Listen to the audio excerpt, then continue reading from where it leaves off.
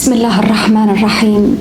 الحمد لله حمد الشاكرين، والصلاة والسلام على المبعوث رحمة للعالمين وعلى آله وصحبه أجمعين. السلام عليكم ورحمة الله وبركاته. ما زلنا ونحن نتدبر في سورة القدر المباركة، نقف عند بعض معانيها، عند بعض مقاصدها، ونحن نعيش أجواء السلام في ليلة وصفها الله جل شأنه بالسلام. وصلنا عند آخر آية في سورة القدر، هذه الآية التي جاءت بعد الحديث عن تنزل الملائكة، التي جاءت تصف هذه الليلة المباركة. قال: سلام هي حتى مطلع الفجر. وعظمة القرآن في اختيار المفردات والألفاظ والسياقات ووضعها في تلك السياقات شكل من أشكال إعجاز هذا الكتاب المبارك. وأنت حين تتدبر وترى بأن الله سبحانه قال سلام هي وما قال هي سلام، هذا التقديم والتأخير كأسلوب من أساليب اللغة يجعل معنى ومفهوم السلام منفتحا على كل ما يمكن أن يخطر على بال الإنسان حين يقول سلام. والسلام في كتاب الله جل شأنه ذكر في 88 موضعا. السلام هو ما اشتق منه اسم الإسلام، هذا الدين بأكمله، بأوامره، بتشريعاته، بأحكامه، بعقيدته، بعلاقاته، كله مشتق من السلام. تحية أهل الجنة السلام، وتحية الإسلام السلام. الدعوة في القرآن إلى السلام، هذا الذكر المتواصل في كتاب الله جل شأنه للسلام يبين ويؤكد أن العلاقة بين هذا الدين منذ أول لحظة لبدئه وبدء رسالته، ومنذ أول كلمة نزلت على الحبيب عليه الصلاة والسلام، وحتى آخر آية، هو في واقع الأمر تأسيس للسلام. ولكن السلام الذي يؤسسه القرآن سلام حقيقي، ليس سلاما مزيفا، ولا سلاما مزركشا ومزينا بعشرات الدعوات، وحين تنظر فيها تجد بأنها فارغة، فرغت من محتواها ومن أصلها وأسسها. السلام الذي يصنعه القرآن سلام حقيقي يبتدئ من داخل الإنسان ومن ضميره. وتأتيك الآن الدراسات الحديثة وتؤكد أن لا سلام على وجه الحقيقة في أسرة أو في مؤسسة أو في مجتمع دون أن يكون الفرد في ذاته مسالما متصالحا مع ذاته ونفسه. وهذا الذي نقول القرآن العظيم أسسه حين جعل العلاقة بين الإنسان وبين خالقه علاقة قائمة على السلام والاستسلام من العبد لخالقه. تدبر معي في هذه المعاني. هذه نقطة البدء بالسلام، أن يستسلم العبد إلى خالقه أمرا ونهيا وحكما وقضاء وقدرا، فلا يجد أي شكل من أشكال النزاع أو الخصوم في داخل عقله أو ضميره بما يحكم به الله سبحانه وتعالى، لا في أحكامه القدرية والكونية ولا في أحكامه التشريعية. هنا يبدأ السلام. فإذا ما حق السلام الحقيقي في داخل الإنسان وفي ضميره انعكس على علاقاته، انعكس على أسرته، انعكس على المؤسسة التي يعمل فيها، على الشارع الذي يسير فيه، على العالم بأسره. في ذات الوقت السلام الذي يؤسسه القرآن عبر آياته وسوره العظيمة، ومنها هذه السورة المباركة، ما جاء سلام بمعنى الاستسلام أو الخضوع للظالمين، ولا سلام الاستسلام والخضوع لما لا يكون من الحق والعدل والإنصاف. استسلام يجعل الإنسان ضعيفا لا يملك إلا أن يقول سلام، لأنه لا يجد حلا سوى ذلك. هذا ليس بالسلام الحقيقي. السلام الذي يصنعه القرآن سلام الأقوياء القائم على العدل والحق وإنصاف المظلوم، وعدم انتهاب الحقوق ولا أخذ الحقوق وأكلها. هذا السلام الحقيقي. ولكن لنا أن نتساءل: ما العلاقة بين السلام وبين هذا الكلام عن ليلة القدر في سورة القدر؟ إذا أردنا أن نكشف العلاقة علينا أن نربط أولا بين أول آية في السورة وبين آخر آية.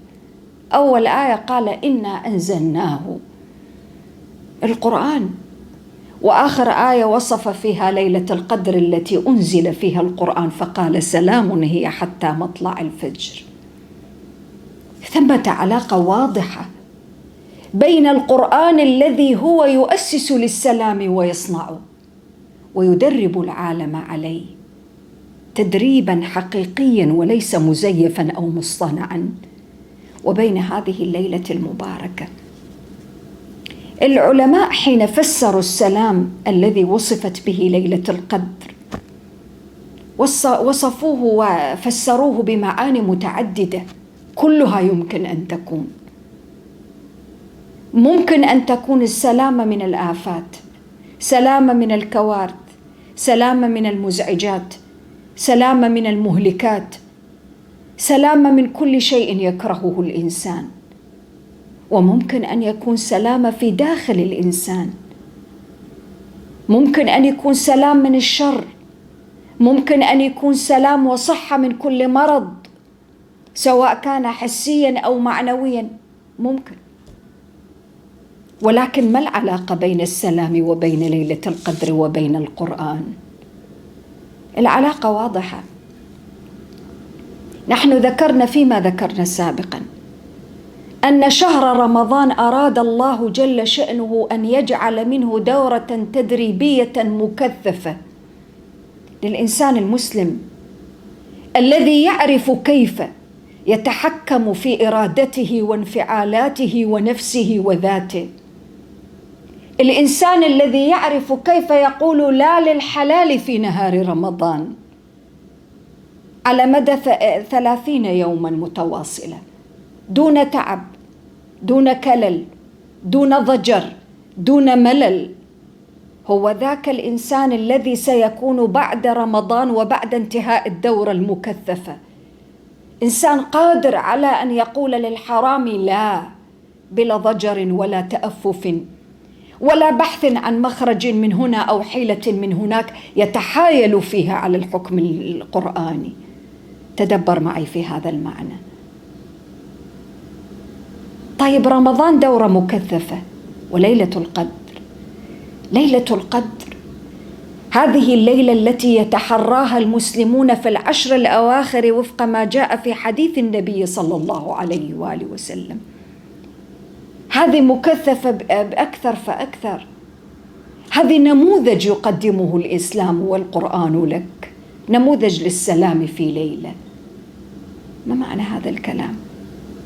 القرآن العظيم في كثير من المواقف والعبادات والشرائع قرب للإنسان ما قد غاب عن حسه، قرب البعيد كما يقال، حتى أن القرآن حتى في وصفه للجنة جاء بألفاظ وأوصاف ليقرب المعنى الغيبي البعيد الذي لا يخطر على قلب بشر وما رأته عين ولا سمعت به أذن. جاء بأوصاف مستعملة في الدنيا لأجل أن يقرب المعنى للواعي المتدبر الذي يقرأ في أوصاف الجنة ويتدبرها، فيصف الجنة ويصف فواكه الجنة ويصف ملابس أهل الجنة وحرير الجنة واستبرق الجنة والذهب في الجنة، وأنهار الجنة، والماء في الجنة، والشجر الملتف في الجنة. ما ترك شيئا إلا ووصفه وصفا يقرب ذلك البعيد الغيبي إلى ذهن المتدبر المستمع المتلقي. ذاك أننا بطبيعتنا كبشر نريد أن نتصور ونضع صورة في الأذهان لما قد غاب عن الحس، والقرآن هذب هذا الجانب، فأعطاك أشياء يمكن أن تقرب لك ذلك البعيد بحسب ما يتسق مع نسبية الإنسان ومحدوديته، وليس في كل شيء. ثمة أشياء القرآن نأى بالعقل وبالإنسان عن حتى تخيلها أو تصورها. لا تدركه الأبصار وهو يدرك الأبصار. ثمة أشياء أنت لا تتخيل ولا تجسد فيها ولا تتصور، أوقفك القرآن عندها. هذه الليلة المباركة ليلة القدر ربي جل شأنه وصفها بالسلام، وقدم لنا فيها انموذجا للسلام الحقيقي الذي يعيشه الفرد في ذاته وأسرته ومجتمعه وواقعه، ليكون انموذجا لحياة ومنهج حياة يعيشها بعد انقضاء رمضان. كيف يعيشها؟ مع القرآن الباقي، مع آيات القرآن التي هي تستمر معك في رمضان وبعد رمضان. تدبر معي في هذا المعنى. تريد مثالا آخر؟ انظر إلى سورة الحج، واحدة من أعظم معاني ومقاصد الحج تتضح في أول آية في سورة الحج حين يخاطب ربي جل شأنه الناس فيقول يا أيها الناس اتقوا ربكم إن زلزلة الساعة شيء عظيم. طيب السورة عن الحج لماذا يذكر في أول آية منها مخاطبا البشر إن زلزلة الساعة شيء عظيم؟ ذاك أن الحج في زحمته وفيما فيه من أعمال وشعائر وأعمال قلوب وتزاحم الناس وتجمع الناس في مختلف عرصات المكان، كلها تذكر الإنسان بالمحشر، كلها تذكر الإنسان بالزلزلة، كلها تذكر الإنسان بالوقوف في المحشر.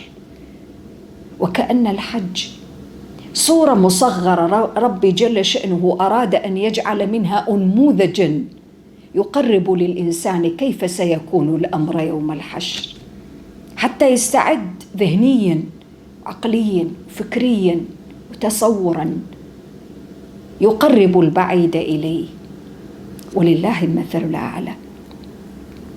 ليلة القدر كلما ازداد الإنسان فيها تقربا، كلما ازداد الإنسان فيها تقربا لخالقه جل شأنه، زاد استشعارا وإحساسا بمعاني السلام الحقيقي في داخله في ذاته. تقول لي كيف يأتي وكيف يشعر بالسلام؟ واحدة من أكبر الإشكاليات في ضعف الشعور بالقضايا المتعلقة بالروح في عالمنا وزماننا الذي نعيش فيه كثافة الحس. لدينا مشكلة في كثافة الحس نتيجة لإغراقنا في كثير من التفاصيل المادية التي أتعبتنا وأنهكتنا وأرهقتنا طوال العام. ضعف لدينا هذا الجانب الروحي. ليلة القدر تعطيك وتنمي وتحيي وتوقظ فيك ذلك الجانب الذي قد ضعف طوال العام. كيف؟ بالأعمال الصالحات، بذلك الذي تتحرى به ليلة القدر، قيامك الطويل، سجودك الطويل الخاشع الخاضع بين يدي خالقك، بكاؤك من خشية الله، دموعك التي قد تكون غابت طوال العام وأبت إلا أن تحضر في هذه الليالي المباركة وأنت وقلبك تتحرى فيها ليلة القدر. عبراتك، خشوعك، يقينك الذي يزداد، إقبالك على خالقك وأنت تدعوه موقنا بالإجابة لما تدعو به وتتلفظ به.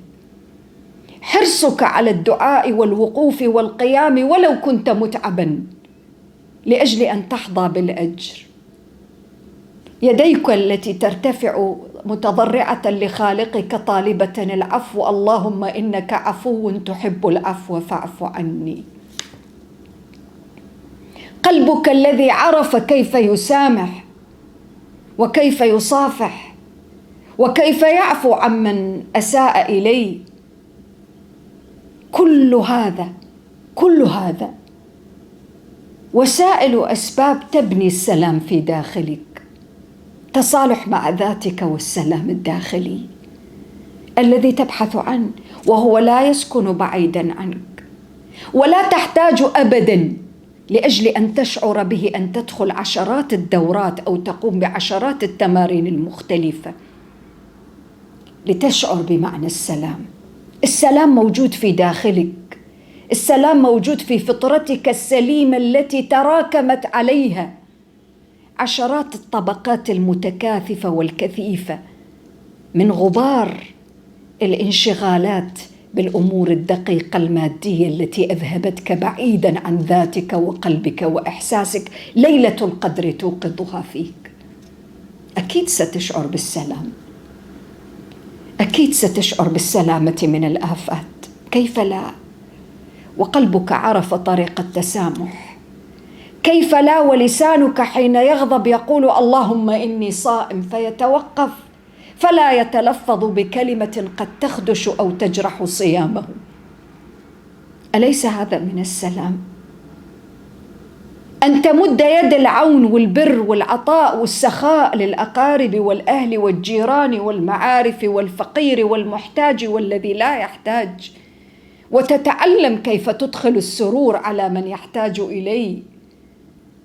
ألا يدخل ذلك في قلبك السلام؟ اقرأ عشرات مئات الدراسات الحديثة في علم النفس وغيرها تقول لك أن السلام ينبع من طريقة تعاملك وأسلوبك في التعامل بالسلام مع الآخرين. أنت تبني السلام، أنت تغرسه، أنت تزرعه، أنت تبذره بسلامك مع ذاتك ونفسك، بسلامك من خلال الاستسلام لأوامر الله والخضوع لأحكامه في حياتك. هذا شكل عظيم من أشكال السلام وتأسيس السلام في قلبك. وبعض الناس يسألك هو ليلة القدر نخصها بالدعاء وتلاوة القرآن والصلاة والقيام أم نخصها بالبر والإحسان إلى الوالدين والأهل والجيران والأقارب؟ من أين جاء ذلك الانفصام حتى تفرق بين شيئين لا يمكن أن تفرق بينهما؟ القرآن الذي تقرأه وتتقرب به إلى الله جل شأنه وتريد أن تحصل على الأجر بتلاوة حروفه وكلماته يأمرك، يحضك على البر والعطاء والسخاء. قيامك بين يدي خالقك تذكرك بأن الصلاة تنهى عن الفحشاء والمنكر فتبادر بإصلاح ذات البين. ليس ثمة انفصام ولا انفصال في حياتنا ولا في تشريعاتنا ولا في تحرينا لليلة القدر بين تلاوة القرآن والصلاة والقيام وعمل البر والإحسان. كلاهما يمشيان جنبا إلى جنب، فبالله عليك لا تفصل بين توأمين لا يمكن أن ينفصلا.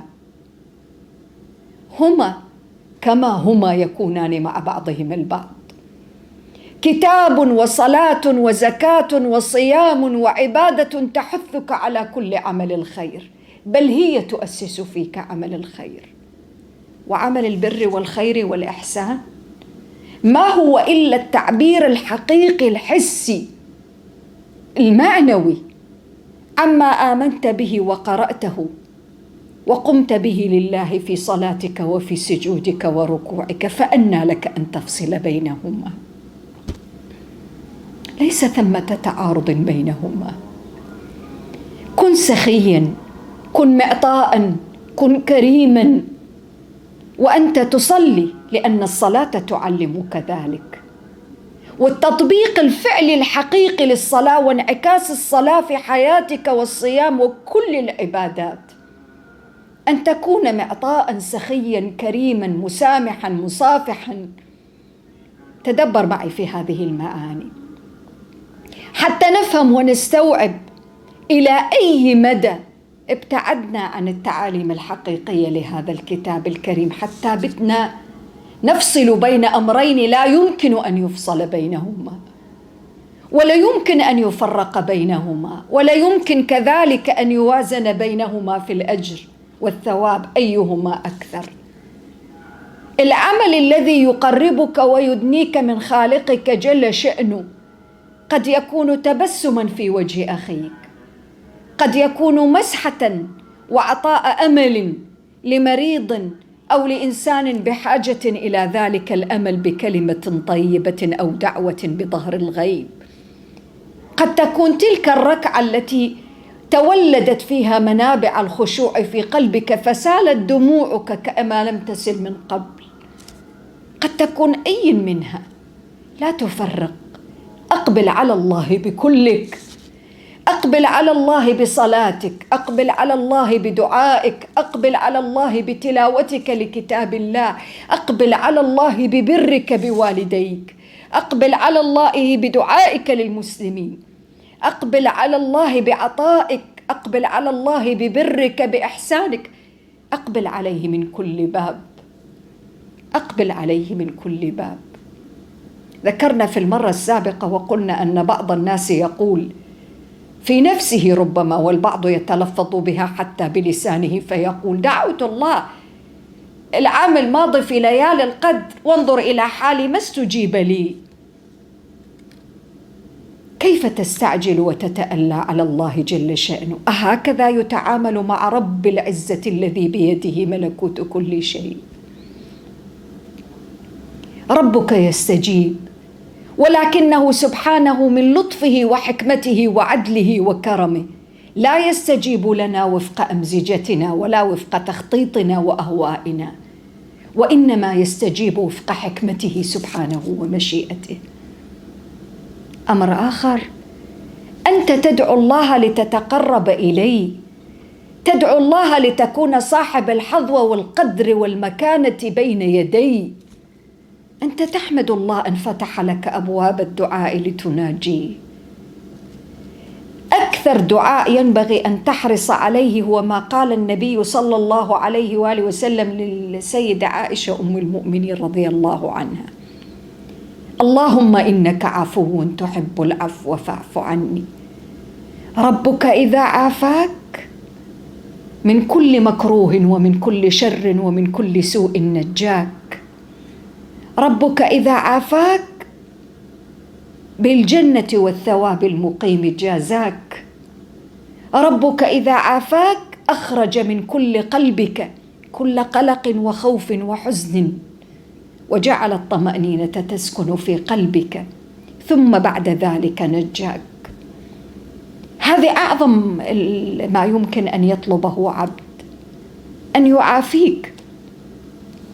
إذا عافاك قربك، وإذا قربك نجاك، وإذا نجاك أعطاك ما لم يخطر لك على بال.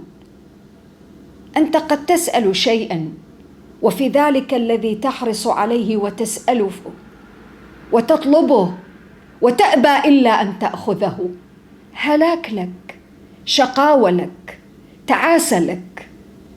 ويدعو الإنسان بالشر دعاءه بالخير. أنت تعرف شيئا وتغيب عنك أشياء، أنت ترى شيئا وتغيب عنك أشياء. سلم الأمر لله جل شأنه، سلم الأمر لله. وإذا سألت فأحسن الأدب في السؤال مع الله، وإياك أن تقول دعوت فلم يستجب لي. كيف تقول ذلك؟ هذه قلة يقين في ذاتك وفي قلبك. واحدة من أعظم الأشياء التي ينبغي أن تستيقظ في قلوبنا في ليلة القدر أن نستوعب وأن نكون على يقين من أن الله جل شأنه لا يعجزه شيء في الأرض ولا في السماء وهو السميع العليم. لا يعجزه ما نسأل ولا يعجزه ما نطلب، ولو أنه أعطى لكل واحد منا سؤله ما نقص ذلك في ملكه شيء. سبحانه بيده ملكوت كل شيء، ولكنه شاءت حكمته ولطفه بعباده أن يعطي بقدر وأن يغير أقدارنا بقدر. تريد أن تتغير أقدارك؟ ونحن ذكرنا هذه القضية وناقشناها في أكثر من حلقة. لا شيء يغير أقدارك كهذا الكتاب العظيم. وإذا أردت دليلا على ذلك فانظر إلى العرب، كيف كانوا قبل الإسلام؟ كانوا متنازعين متحاربين متخاصمين، يقتل الواحد فيهم الآخر على كلأ وماء وحبة حنطة أو شعير. كيف غير القرآن أقدارهم وقدرهم وجعلهم من أمة وشرذمة لا يعمل لها حساب، أمة يعمل لها 1000 حساب وحساب، حتى طاشت عقول قادة الفرس والروم بهم يتساءلون: ما الذي غير أقداركم؟ وما الذي غير قدركم؟ من أناس لا يعرفون إلا أن يستجدوا منا حنطة وشعيرا، إلى أناس جاءوا الآن لا يطلبون لا ماء ولا كلى ولا حنطة ولا شعير، وإنما يدعوننا إلى عبادة الواحد القهار وإلى النور الذي جاءت به رسالة القرآن. غير أقدار أمة في غضون سنوات معدودة. تريد أن يتغير قدرك وأنت بعيد عن القرآن ولا تكاد تعرف عنه شيئا؟ نريد أن نغير أقدارنا كأمم ومجتمعات ومؤسسات دنيا ويعمل لنا حساب بين أمم الأرض. لن يكون ذلك بعيدا عن القرآن. القرآن هو الذي يغير أقدارنا وقدرنا. وليلة القدر العظيمة التي حباها الله بهذا الشرف فأنزل فيها القرآن، وأمرنا الحبيب صلى الله عليه وآله وسلم أن نتحراها ونلتمسها في العشر الأواخر. كل ذلك لأجل القرآن، كل ذلك لأجل أن تتعلم كيف تقف عند كلمات القرآن وحروفه خاضعا مستسلما، لا معاندا ولا جاحدا ولا مستكبرا ولا مشككا ولا غير متأكد ولا متزعزع الإيمان ولا تريد أن تجرب هذه أو تلك، فالله لا يجرب جل شأنه. إياك أن تقول: دعوت السنة الماضية بليلة القدر فلم يستجب لي. دعوتك استجيبت، ولكنك لا تعرف أين استجابة تلك الدعوة. أهي في دفع نقمة أو شر عنك؟ لربما دعوت أن يكون لك، وربي بعلمه الغيب أبعده وصرفه عنك. أهو دعوة أجابها وأخرها عنده في يوم تشخص فيه الأبصار؟ أهو باب خير فتحه لك من حيث لا تدري؟ أهو أمر أفضل مما طلبت واشتقت إليه أراد أن يكون لك؟ أنت لا تدري. صحح العلاقة مع الله جل شأنه. ارفع يديك بالدعاء وألح على الله بالدعاء، وكن متيقنا أن كل دعوة تدعو الله بها سيستجاب لك بها، ولربما أعطيت أضعاف أضعافها وأنت لا تدري. وإياك أن تفصل بين دعاء وصدقة وبر وإحسان وخير ووقوف بين يدي الله وتلاوة للقرآن. اطرق كل أبواب الخير والبر، لا تدع بابا إلا طرقته، ولا تدع أي مجال من مجالات البر والإحسان يؤهلك ويسهلها الله وييسرها لك إلا وولجت منها. ألم يقل جل شأنه: فسنيسره لليسرى؟ دع ربك سبحانه وتعالى ييسر لك ويفتح لك أبواب الخير والعطاء، فأنت لا تدري بما يغفر لك. ولا تدري بأي طرقة من الطرقات تفتح أبواب الجنة لك، ولا تعرف أي مقام سيدنيك من الله جل شأنه. أنت لا تدري بأي شيء سيكون السبق لك في هذا السباق. قلنا بأن السبق في هذا السباق بالقلوب، وليس بهيئة الأعمال ولا بأوزانها ولا بحساباتها المادية، حسابات بالقلوب. فأنت لا تدري، لا تدع بابا إلا طرقته، ولا تترك مجالا للخير إلا أعطيته ودخلت منه بما تستطيع، ليس بما لا تستطيع، بما تستطيع. انظر إلى ما مكنك الله من أمر جل شأنه، أعطي وأنفق مما مكنك، مما أعطاك، وليس من أي شيء آخر. فالله لا يسألك عما ليس في يديك، ولكنه سيسألك عما في يديك. كل هذه الأجواء ألا تصنع سلاما حقيقيا؟ أكيد. كيف عشت السلام؟ وكيف عشنا السلام في ليالي رمضان وليالي العشر ونحن نتحرى ليلة القدر؟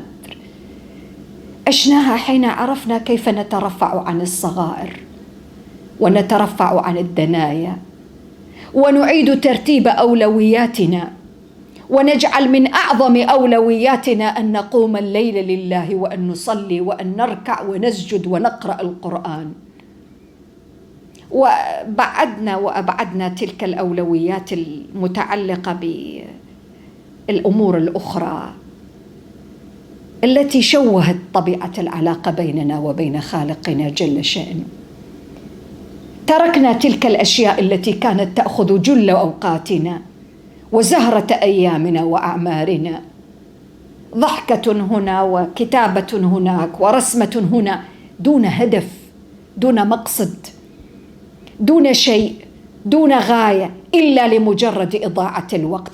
عرفنا أن الوقت هو أعظم ما نمتلك، الساعة. ولذلك تدبر معي في نهاية الآية، قال سلام هي حتى مطلع الفجر، بمعنى الليلة محدودة الساعات والدقائق، اغتنمها، اركض إليها، اسعى إليها بكل ما أوتيت من قوة مادية ومعنوية وحسية وشعور وإيمان.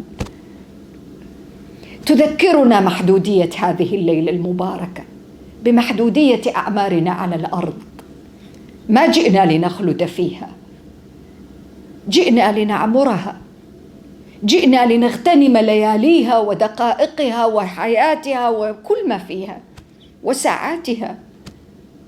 خارج رمضان كان الواحد منا ممكن أن يجلس ساعات متسمراً أمام جهاز التليفون أو غيره، بلا مغزى، بلا قصد، بلا معنى، بلا فائدة. ليالي العشر وليلة القدر وتحري ليلة القدر علمتنا أن الدقيقة تعني الكثير، وأن الساعة الواحدة ممكن أن أنجز فيها عشرات الأعمال الصالحات. علمتنا معنى قوة الإرادة، علمتنا أننا لسنا بعاجزين ولا مكبلي الأيدي. علمتنا أننا نستطيع أن نقول لا حين ينبغي أن نقول لا. علمتنا كيف نكون مع أنفسنا، علمتنا كيف نتجاوز عن أخطاء وعثرات غيرنا، ونجد متسعا في قلوبنا لنصفح ونسامح، ولا نقف عند كل كلمة وكل حرف يقوله الآخرون. كل هذا علمتنا هذه الليالي، دورة مكثفة بكل المقاييس والمعايير. أن لعاقل أن يخرج بعد كل ذلك ويعود إلى سابق عهده كما كان قبل رمضان وقبل ليلة القدر وقبل تحري ليلة القدر. أن لعاقل بعد أن ذاق حلاوة أن يتعبد وأن ينطق بكلمات الآيات أن يعود إلى سابق عهده، فلا يجد في قلبه ولا في شعوره تلذذا ولا تذوقا لآية أو لحرف أو لكلمة ينطق بها في كتاب الله. أن لعبد تذوق حلاوة الخشوع بين يدي الله والبكاء من خشيته أن يصلي ركعة بعد ركعة، يوما بعد يوم، شهرا بعد شهر، صلوات بلا خشوع ولا حضور قلب، لا يعرف كم صلى ولا كم ركع ولا كم سجد ولا ماذا قرأ. لا بأس أن نسهو مرة أو مرتين أو ثلاث، نحن بشر، ولكن أن نسهو طوال العام هذا يستدعي النظر. أن لقلب ذاق معنى العطاء أن يتوقف بعد ذلك عن العطاء ويعود إلى الشح والبخل والمنع بعد العطاء. أن لقلب ذاق معنى السلام الحقيقي وعرف معنى السلام وفهم لماذا وصفت هذه الليلة المباركة بأنها سلام، هي نموذج للسلام، حتى تعرف كيف تعيش سالما مسالما. ومنهج القرآن بين يديك، لا سلام بعيد عن القرآن. ليلة القدر أعطتك النموذج. بعض الأماكن حين تريد أن تشتري بيتا على سبيل المثال، لابد أن ترى البيت نموذج معد، أعده المصمم أو المعماري أو المهندس، لترى البيت كأنه هو. والآن أصبحت حتى على أجهزة الكمبيوترات باستعمال 3D والتقنيات والأشياء الحديثة والوسائل، حتى كأنك في بيت حقيقي من طوب من حجر كما هو. لماذا هذا التقريب والتجسيد؟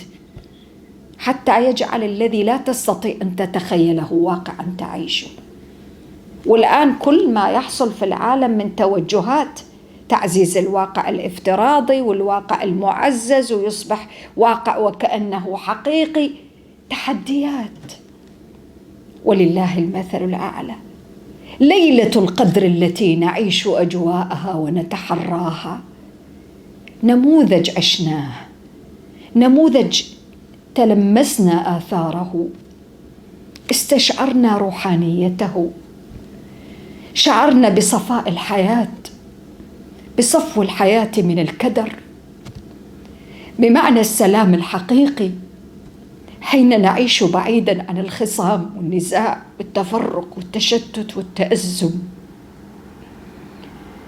بعض الناس في هذه الليالي المباركات واحدة من العادات السلبية التي يتركها كثرة الاستماع لنشرات الأخبار من هنا ومن هناك والأخبار، ويشغل كل الأجهزة الإعلامية. مهم أنك تتعرف على ما يجري في الدنيا وفي العالم، وتهتم للناس ولأحاسيسهم وما يحدث لهم. مهم جدا أن تكون لك دراية بالشأن العام، ولكن ليس إلى الحد الذي يجعلك تضيع الشأن الخاص، خاصة أسرتك، خاصة حياتك، خاصة ذاتك، ولا تكاد تعرف عن نفسك وأهلك إلا أقل القليل، الذي لا يوازي ما تعرفه عن أخبار الآخرين خارج الواقع الذي تعيش. ليلة القدر، تحري ليلة القدر يعيد الأمور إلى نصابها، يجعلك تستشعر معاني السلام، السلام الذي لا تحتاج إلى أن تتأكد من وجوده، إلى أن تكون الليلة ساكنة الريح أو صبيحتها خرجت وطلعت الشمس فيها وليس لها شعاع أو مشابه. تدبر معي في هذه المعنى، لها شعاع ليس لها شعاع، الريح فيها ساكنة ليست بساكنة. التحري الذي يجعلك تستشعر الأجواء بقلبك وذاتك. وإذا ما شعرت أن قلبك لا يكاد يشعر، خفت فيه الإحساس، اطرق الباب وألح بالدعاء على الله سبحانه وتعالى. ألح بالدعاء وقل يا رب، يا رب هب لي قلبا سليما ألقاك به،